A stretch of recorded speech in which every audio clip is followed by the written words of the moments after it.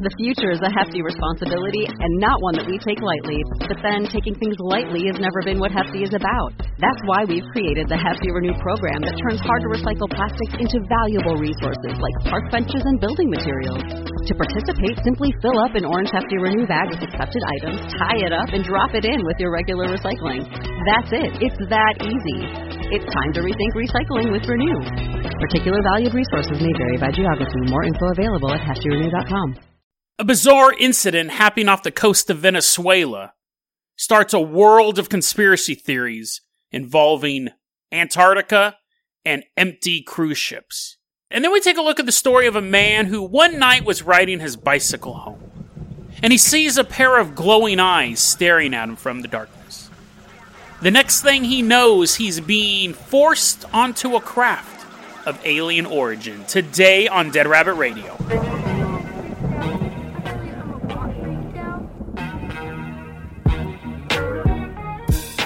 Hey everyone, welcome back to another episode of Dead Rabbit Radio. I'm your host, Jason Carpenter. I'm having a great day. I hope you guys are having a great day too. I hope you guys had an awesome weekend. I have had an amazing weekend. First off, I want to give a shout out to our newest Patreon, Ori, everyone.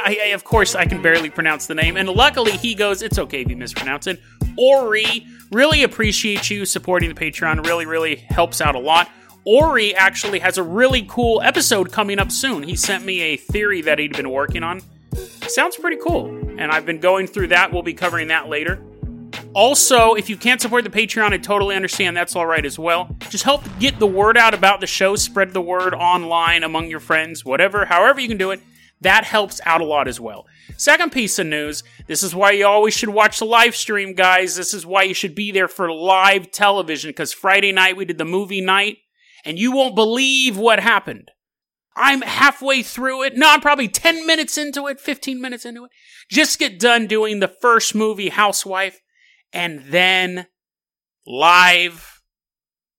I totally choke because I realize I have nothing else to say about any of the other four movies at all. So, the movie club's over, basically. And the thing is like, listen, dude, the first week, I think we lucked out, because we watched 4 really good movies, and then Mandy was, still pretty decent. I could talk about it. This one, I was picking movies and watching them, and even as I was watching them, I was like, I don't really have anything to say about this movie. It's just kind of a basic movie. Even the baby was it was weird, but it's not something I could really talk about.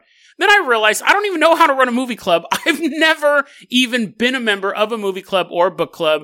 I was just kind of picking movies at random and we were watching them together. But at the end of the day, I was like, I don't have anything to say about this stuff. And so about 15 minutes in, I'm like, oh, and also I took NyQuil before it all started because I had a cough, so that didn't help. This movie was colorful and had good guys and bad guys and themes. And I'm kind of just looking at the clock being uh-oh. If I'm running out of stuff to say now, 15 minutes in, then I got 4 more movies to talk about. This is going to be rough. And it was pretty rough. To be honest, I probably won't upload it to the podcast. It cost me extra money. Just doing that last movie club cost me extra money to upload that to the podcast. But this one's still available on YouTube. If you want to see me in a snazzy Hawaiian shirt and a slick haircut, check it out. Otherwise, you're not missing anything. I really appreciate the people who did show up to watch the live stream. Really appreciate that. But going forward, I don't think we'll still do live streams, but we're not going to do the movie club. It just didn't work out. You got to try stuff out, and maybe if we had picked better movies the second week, we would have done a third week, but the movies this week, there was just really nothing to say. So having said all that about having nothing to say about other things, let's move on to something I do have something to say about. Our first topic. This story's really weird, and it's funny because I read about it the other day, and I go, whoa, there's something to this. Okay, everyone, let's go ahead and get started with the first story. I actually took a shower. I recorded that first part. Went and took a shower. I feel so good. My friend Sabine brought me Easter presents. Dude, I got some candies. I can't eat them because I'm on keto. I'm the only person who gets candy and goes, aw, candy. Because I can't eat it, but she brought me some pickles. What? I can eat that, dude. Let's go ahead and get started with the episode, okay? I'm freshly showered, and let's go. I'm also wearing my Goldfinger hat autographed by all the members of Goldfinger. I'm going to have something in the show notes. Go to their Facebook page. They're doing live performances. They're all at their own houses, though. It's pretty cool if you're a Goldfinger fan. And if you're not a Goldfinger fan, why aren't you a Goldfinger fan? Ori, let's start off in the Dead Rabbit rowboat. You know what? No, Ori. Let's start off in the Dead Rabbit Dreadnought. Dun dun! Camera angles of like quick cut. You're like, Jason, you have to describe what the cameras are showing before you describe the edits. It's a giant boat. You guys play Age of Empires, you know, or if you know about history, it's those giant, like a Tremere, is that what they're called? It's this giant boat. And has all those oars, and the oars are powered, like we're not rowing the oars, we're too cool. People of lame podcasts, other lame podcast hosts, they're rowing us, and we're on the deck. We are looking out, and it's like super cool. All these edits and stuff like that. The Dead Rabbit Dreadnought. It's this massive ship cutting through the waves. Ori, you're at the helm. You're steering it. Let's head off to the waters surrounding Venezuela. This story is actually interesting because it popped up and then disappeared. There's a website called the Maritime Executive. And they really covered this story in depth. And a lot of this information I got from an article written by Mia Bennett. So really, really appreciate the legwork you put in on this, Mia. It's an interesting story. It seems to be fairly short. Some of you guys may have heard of this. On March 30th, what happened is kind of a wacky naval news story. And even Mia was like, yeah, people kind of dismiss this as just some weird story, but there's a lot of stuff going on. The RCGS Resolute, this cruise ship, is floating, according to them, in international waters. According to the Venezuelan government, within Venezuelan territory. It's a German-owned ship flying a Portugal flag, and Portugal and Venezuela, no bueno. They don't like each other. You like that? A little bit of Spanish, bro. So, and I pronounced it correctly. So, what happened was on March 30th, this Coast Guard ship from Venezuela comes up to the Resolute. Now, the Resolute had said the day before, listen, guys, we're in international waters, and we're, quote, not under command, which is a maritime code meaning we don't have the ability to maneuver. We're dead in the water, so we could float in any direction. Stay away from us. Stay away from us. But on March 30th, when the Venezuelan Coast Guard shows up, they say, oh no, these guys are clearly within our territorial waters. The Resolute is saying we're making repairs. The Coast Guard goes, you have to get your boat out of here. You're not allowed to be in here. Portugal, Venezuela are not friends right now. There's all these financial disputes and everything going on. The Resolute says we got to call into our boss before we leave. The Coast Guard gives them a little bit of time, but then decides, no. So they open fire on the cruise ship. Now, they're not trying to shoot the crewmen. The cruise ship has about 32 people on it. There's no passengers. It's just crew. The Coast Guard vessel has 44 sailors on it. So it's not a tiny little dingy boat. Now, our giant dreadnought is just kind of floating off in the distance. Cutting waves.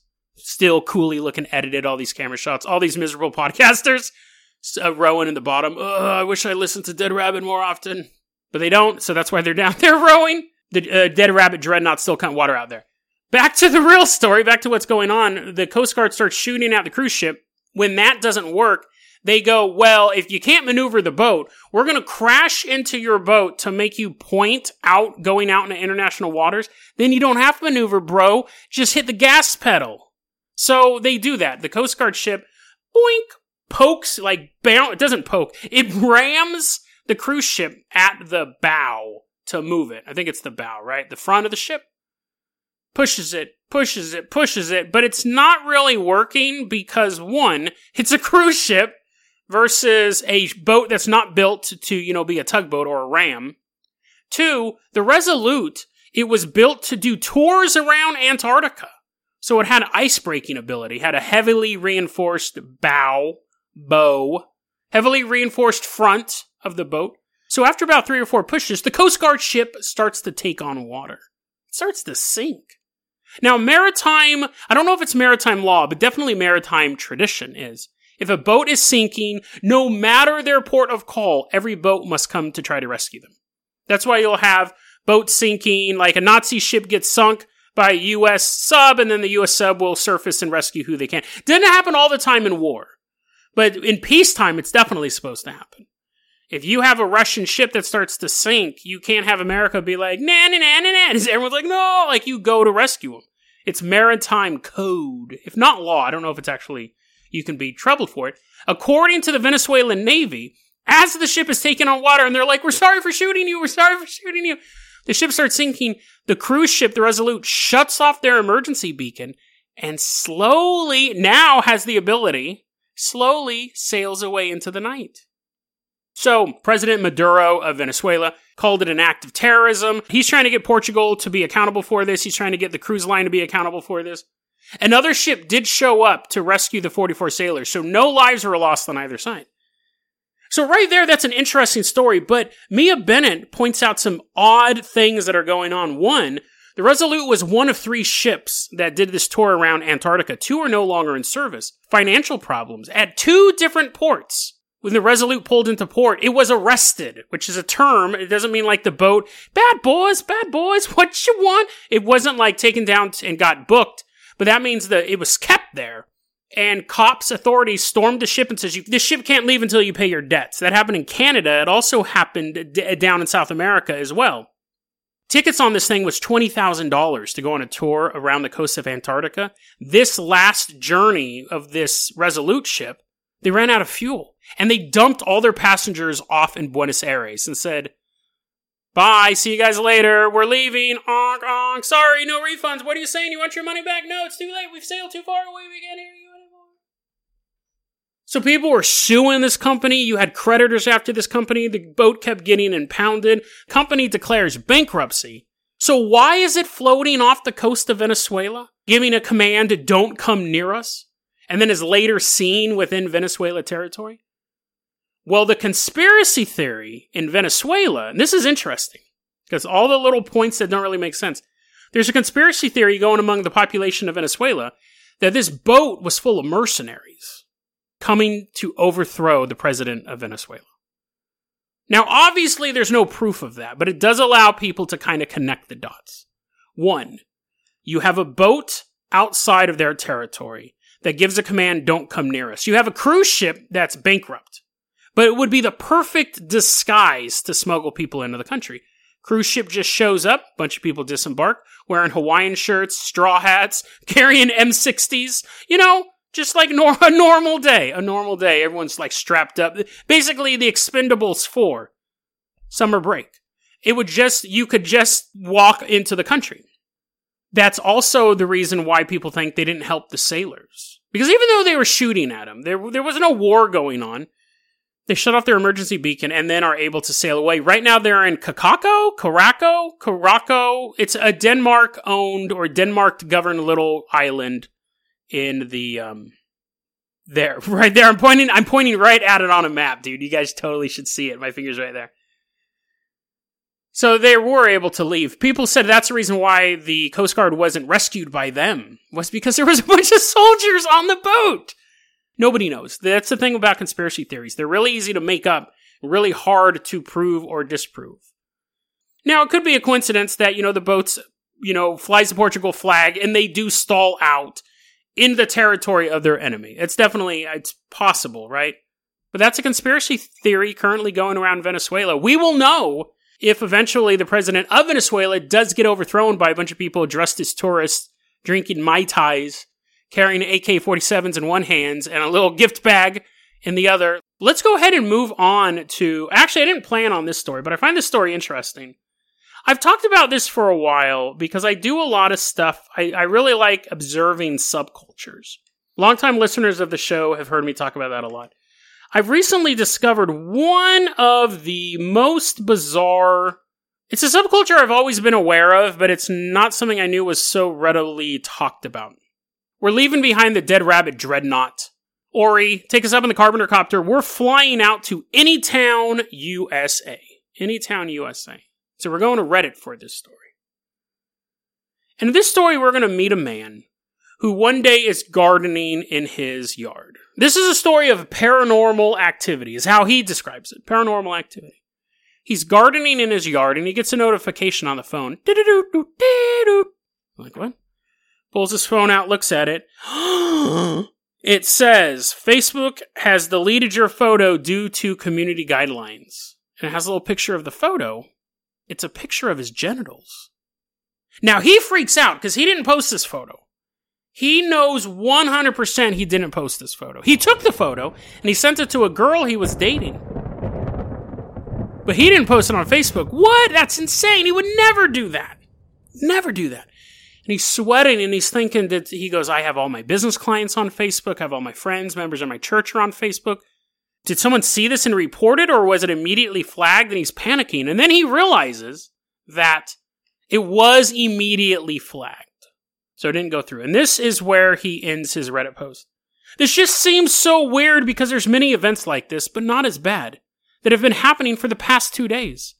Is anyone else experiencing stuff like this? He's asking the Reddit community in this thread. And then he has a too long didn't read. Here's his too long didn't read. This is how he ends off the Reddit post. Coming down off meth and things keep happening that are unexplainable. There is a community. Okay, and so this is weird, right? So this dude is basically, he's high on meth. And a dick pic appears on his Facebook feed, which he didn't do. He thinks a paranormal activity did this, right? Also in this post, he goes, you want to know what else is weird, fellow meth users? You want to know what else is weird? I posted this on my Reddit, took a nap, woke up, the post was gone. This is paranormal activity. I found his original post. I go, I want to see what else this guy posted. He posted the same thing like 2 hours earlier, a little more detail, but the same story. There is a Reddit community called r/meth, a subreddit, I guess is the term, meth. It's all just meth use. I didn't know this existed. I didn't know this stuff was allowed. I mean, that might sound super naive, but I thought Reddit was more policed than that, because I'm always hearing about them shutting down subreddits. But there's one where people it's so gross, dude. Like, I'll be scrolling through it, and I feel like it damages my soul just going to the subreddit, because I can smell them. It's so gross. Like, you go to it, and I'm scrolling through it, and I can almost smell the BO and that chemical, that formaldehyde smell. Ugh, it's so gross. And there's multiple photos of just like, dude, check out my meth pipe. Check out I'm learning all this stuff. Crackback. Sounds like a terrible thing, right? Someone goes, what happened to you? Oh, I got crackback. You would think, oh no, do I need to take you to the hospital? Apparently that's something they like, where your crack or it's crank, it's meth, but it's supposed to shatter like glass or something like that. Super gross. And I've also been going to this other one, because what happened was I looked at them a while back. I couldn't believe they existed, this subreddit existed. And then I thought, I wonder how drug and alcohol abusers are dealing with this. Because I'll see articles about people relapsing because, their AA groups are gone. Meth community's doing fine. I totally went on to the subreddit for meth. They're not having a problem with it at all. They're like, oh yeah, dude, I got enough Tina for this weekend, blah, blah, blah, blah, blah. Opiates, there's a subreddit for opiates. They're not having a really good time. And I guess it kind of makes sense, because I've had friends that have done meth, and they're absolutely miserable to be around. They're completely insufferable. But when they don't have meth, they just slow down and are pretty depressed. When someone doesn't have heroin, they basically have the coronavirus. And that was one thing I saw a lot on the opiates board, where people were like, am I going through withdrawal, or should I go to a ICU? Because your bones hurt, you got a fever, you're sweating, your legs are shaking, horrible nausea, sometimes you're throwing up. So that's a lot. At opiate, they're like, my heroin dealer, he can't get anything, nothing's coming. Some people are like, oh, I got my dark web supply and stuff like that. But again, some people might be trolling, you can never tell. But the meth users seem to be taking all this in stride. The heroin users are having a really hard time with this. And then there's another one. There's AA on Reddit, which is awesome that you can have this support. There's another subreddit called Crippling Alcoholism, where they celebrate drinking.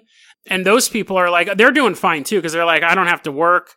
I'm working at home and I'm just drinking all day. And I'm like, oh my God, how do these subreddits stay up?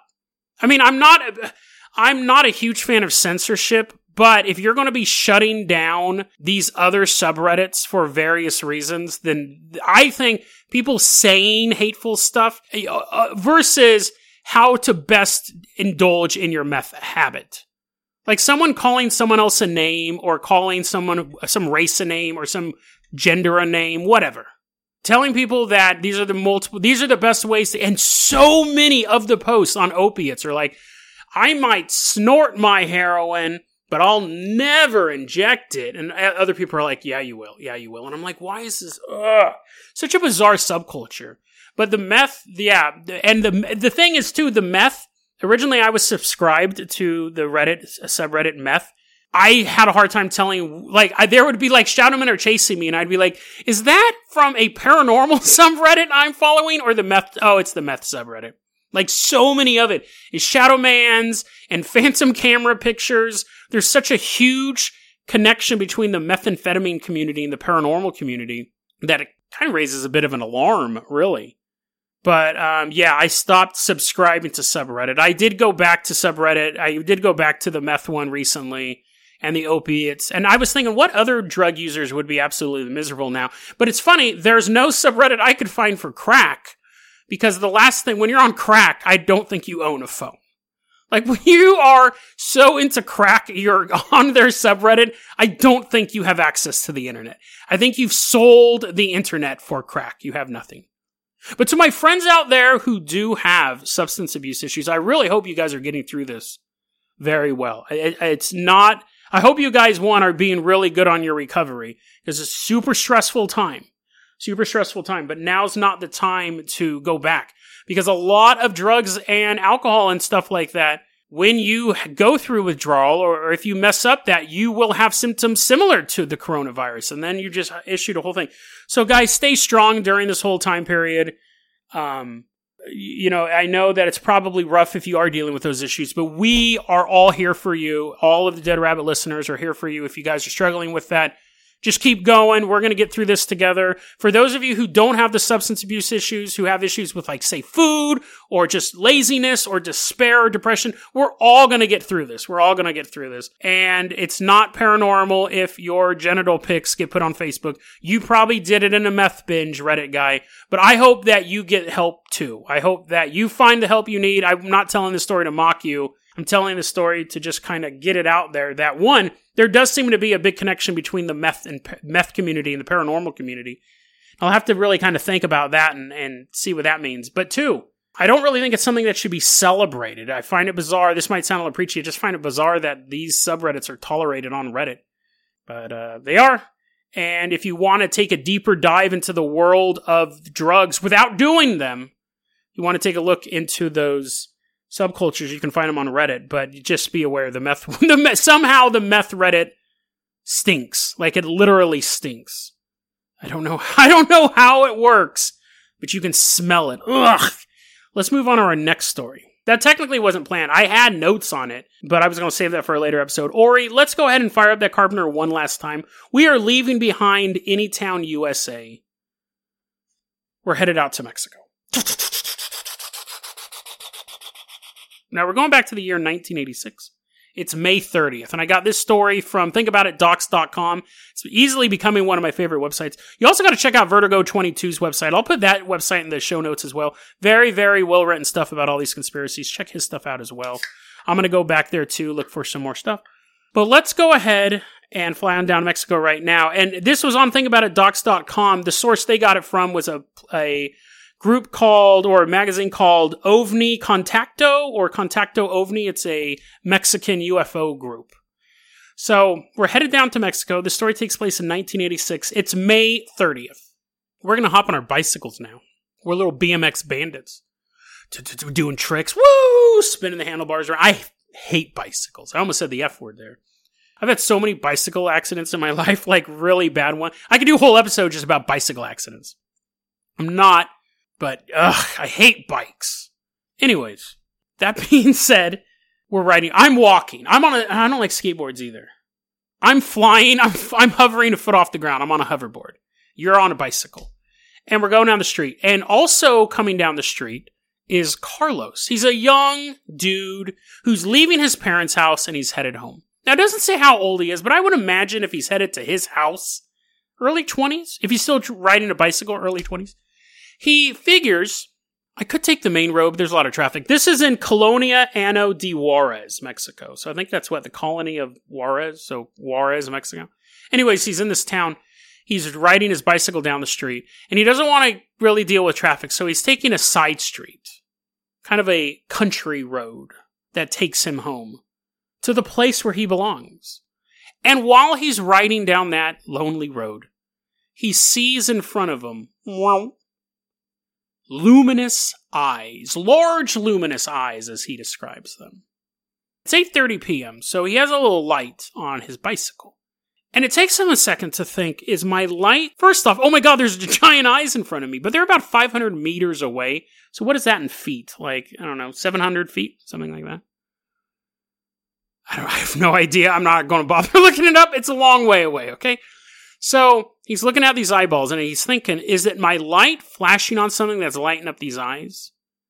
But as he gets closer to the object, or whatever it is, the bicycle light fades. This is very common. We see this in UFO stories. A lot of time the cars die. They can't be powered anymore. Car engine dies, headlights go off, radio goes off, everything like that. But he's on a bicycle. This is an interesting thing. Bicycles aren't powered electronically, if you didn't know. I'm a bicycle expert myself, as much as I despise their existence. They're powered by man. So the light goes out, but he's still pedaling. Again, classic UFO lore is the car dies. So this is this is what makes this story believable. This is a detail that I don't think someone would make up on the fly. The story still needs the vehicle to stop, correct? Because that's what happens in UFO stories. From Betty and Barney Hill all the way to very, very recent UFO stories. Cars driving down the lonely road, dies. He's on a bike.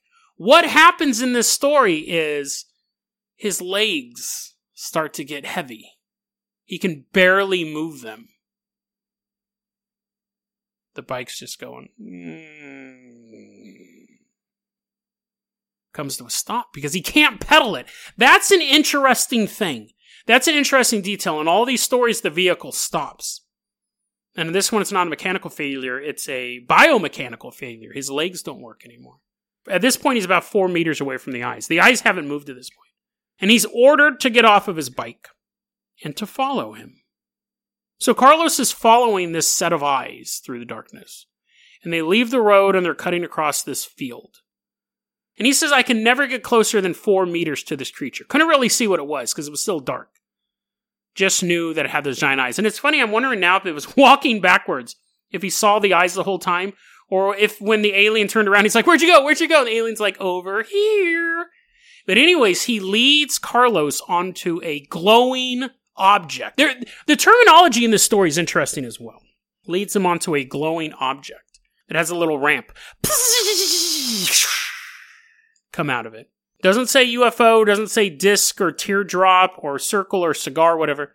It's simply an object, a glowing object. Maybe the light was too bright for him to even see what it was. But he does see the ramp and he follows the creature up onto the ship. Now, at this point, the ship is very, very well lit, so he's able to kind of get a feel for what these things look like. The ship is a standard UFO layout. You're like, Jason, there's no such thing as a standard UFO layout. You know what I mean. If you've seen a sci-fi movie, control panels, beep, bop, boop, little lights and stuff like that, right? He sees that there's 3 small dudes. Basically, he describes them as gray aliens. They have big black eyes when they're not being lit up in the darkness. Skin... Well, obviously they have skin. They're just a collection of organs and tendons that just kind of... I'll get to the skin in a second. They have little ear holes, little nose holes, a slit for a mouth. Those are all big heads. Those are all telltale signs of a gray alien. But he has some interesting details too. He sees these 3 little ones, but then he sees a taller alien. It has the same features, the same face, the giant head, the big black eyes, gray alien. But again, there's some weird features that kind of separate these from our traditional gray aliens. They have no necks. The head sits directly on the shoulders, like this. I guess you can't see, but you can imagine what would make your voice change. Head sat directly on the shoulders. The big one had a hump on his back that he wanted everyone to check out. How does that song go? My humps, my humps, my humps. I don't know. Anyways. The point is that let's get back to something that actually matters. This story. Alien has a big old hump on his back, no neck. His skin is gray, like typical gray, but a lot of times the gray aliens are described as like plasticky, alien or soft. He said it looked like elephant skin. Now, it's possible that this one he was looking at was exceedingly old, an ancient gray alien. But he said that the main alien's skin reminded him of elephant skin. Very leathery and rough. Still gray, though. Again, interesting details. Interesting details. If someone was making this story up, they're really going out of their way. They know UFO lore enough. And then, two, if you were making it up, I don't know. Something seems authentic about this story, but it doesn't mean it could definitely be made up. I've been fooled before. Let's keep going, though. The oddest thing about this guy is that his fingers, he didn't have fingers, right? He didn't have fingers. He had them, but they were like tree roots. So he said they were like filaments. Had a normal hand, and then the fingers just became all like big old rutabagas, but like not big old rutabagas, skinny little rutabagas, and they just kind of ended on little gross tips. That's disgusting to me. I would not want to be touched by someone with rutabagas for fingers. I mean, and I would like to be able to pronounce that word, but if I could pronounce that word, still don't want to be touched by them. It sounds disgusting. That sounds alien. So many of reptilians, they have human fingers but claws, and Pleiadians just have human hands. And gray aliens tend to have, 5 fingers. They have human hands. Not grody, elephant skin, big old, gross rutabaga fingers. Right?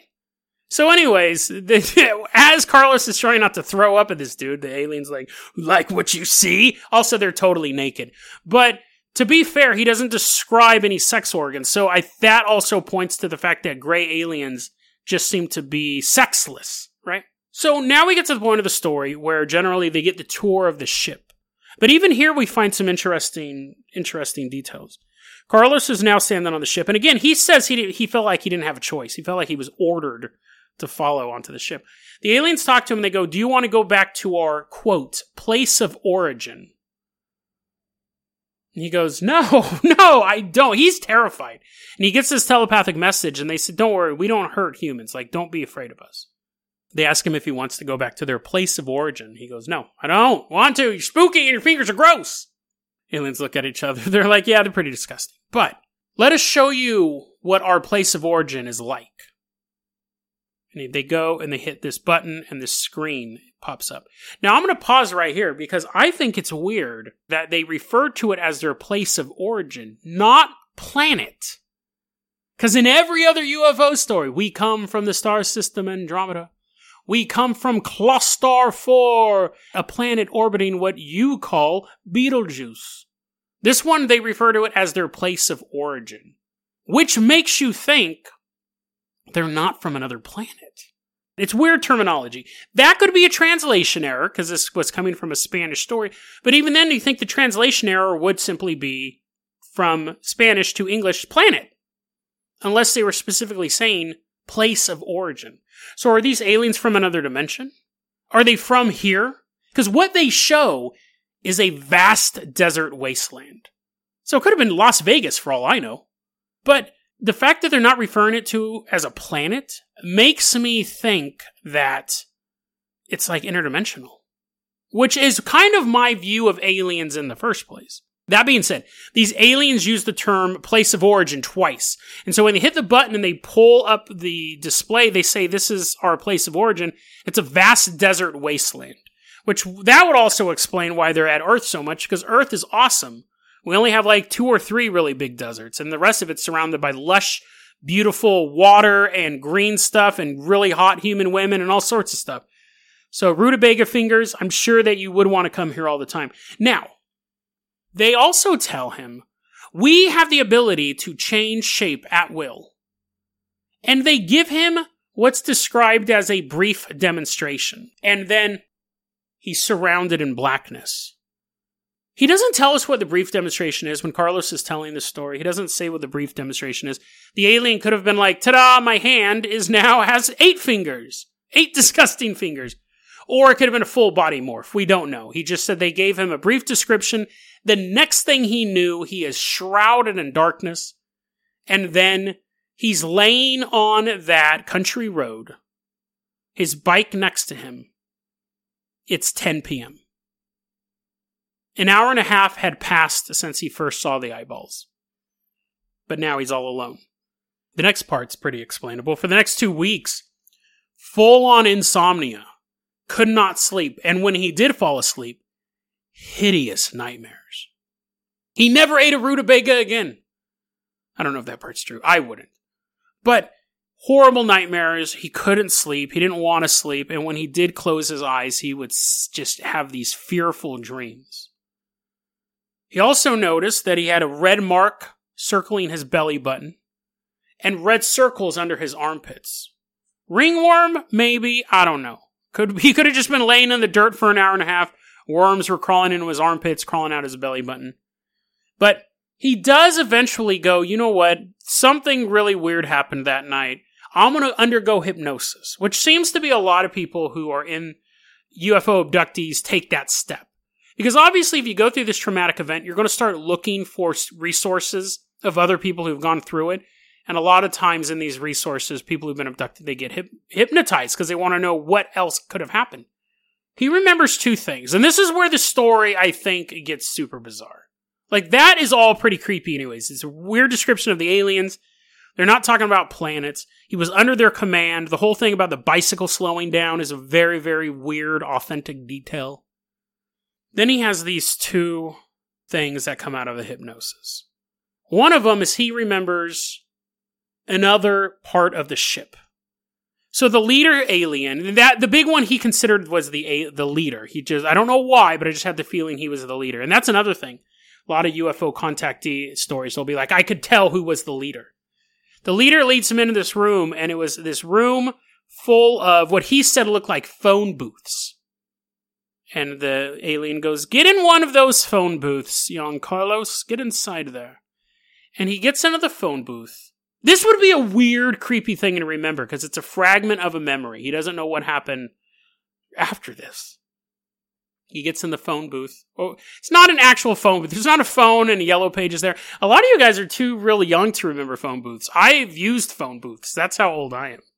I remember I used to have a pager. Doo-doo-doo. I'd be like, oh, okay, I got to drive another mile. There's a phone booth over there. Get out by the Blockbuster Video. Get on the phone. Hey, what's up? He gets in the phone booth, and he's bathed in a blue light. Now, the room is full of phone booths, right? And directly across from the phone booth that he's in, he appears. Not teleportation. He's still in his phone booth, but when the blue light goes away, he looks in that phone booth, and there's a clone of him. Memory ends. That's terrifying. That's something that you would be hypnotized and be like, can you do like reverse hypnotism? Can you make me forget that? Because then you're going to have the idea that there's another you out there. Which is really like mental illness 101. Doppelgangers, clones. That's scary. Because then if you do have a thing where you're like, who posted this thing on my... That guy obviously was suffering, he was having meth problems. He posted it on accident or on purpose in meth psychosis. If it happened to you, you may go, that's weird, I'm not a drug user, I'm totally in charge of my facilities, and maybe it was a glitch. But if you knew you had a clone out there, every time your keys went missing, every time someone goes, hey, I saw you at the bowling alley. Someone comes up to you and go, didn't I see you at the bowling alley the other day? You'd be like, no, I haven't gone to the bowling alley in a while. The person would go like, oh, and then you would just figure someone who just looked like you, or maybe your friend saw someone from the back. If you knew there was a clone out there, you would call, whenever it's like, hey man, long time no see, you'd be like, was it me you last saw, or was it my clone? What? Are you okay? I don't know. Am I okay, or am I my clone? Like, oh my God, I wouldn't even think about that. How would you even know that you're the one back on Earth?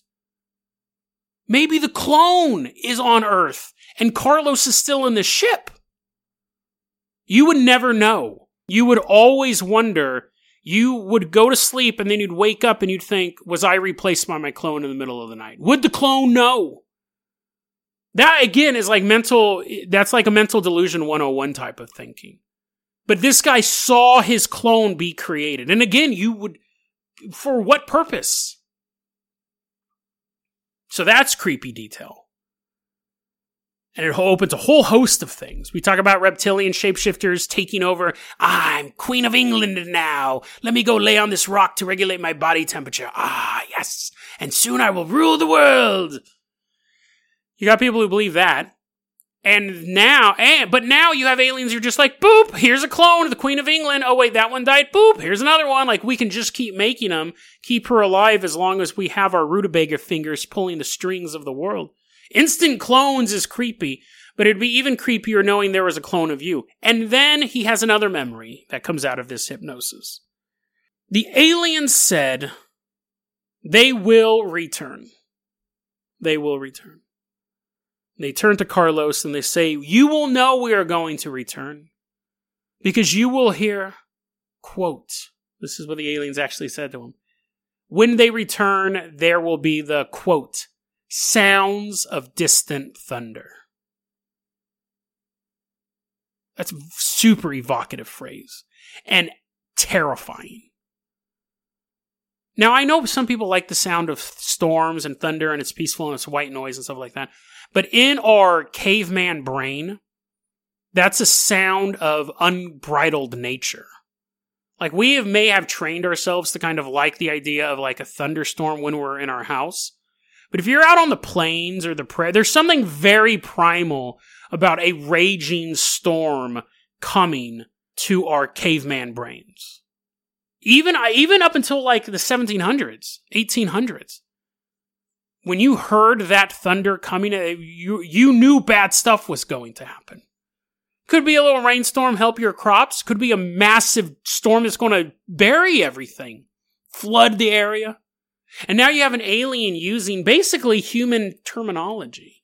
I mean, I guess there's storms on other planets, but we don't have a monopoly on that. I think Jupiter probably does. But you know what I mean? The idea, I wonder what thunder sounds like on Jupiter. It probably wouldn't sound like it does here, right? Because the atmosphere is different. Maybe it sounds like really high-pitched and not intimidating at all. But yeah, because all the helium, right? That's a joke. That was a joke, guys. Don't bombard me with, I don't know anything about science again. The sounds of distant thunder. It sounds almost biblical, really. I actually thought it was a quote from the Bible. I actually tried looking it up. Because that sounds like something you'd see in the book of Revelation or the book of Daniel or any book where they were talking about prophecies. The sound of distant thunder will herald the return of the aliens. A very, very evocative phrase. It gets right into our primal brain of something destructive and unstoppable. And it's being told to this young man in a fragment of a memory, and aliens telling him that not only will we return, but you will know we will return because of the sounds of distant thunder. Now, does that mean that they're going to return as an invading force? Even though they said they don't hurt humans. They may not hurt humans the way humans try not to hurt pets or cattle. Well, we kill them for food, but we try to make it as humane as possible, right? Could it be the sound of a fleet of ships cracking the dimensional wall? Or could it be something more personal, more terrifying? That someday, any day really, Carlos, now no longer a young man, now older, now it's 2020.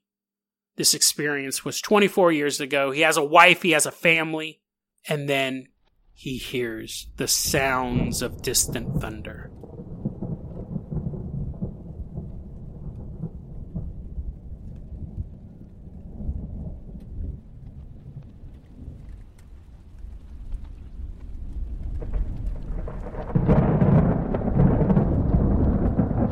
He's heard a lot of rainstorms since 1986, and they always sent a chill down his spine. But this time, it sounds a little more primal.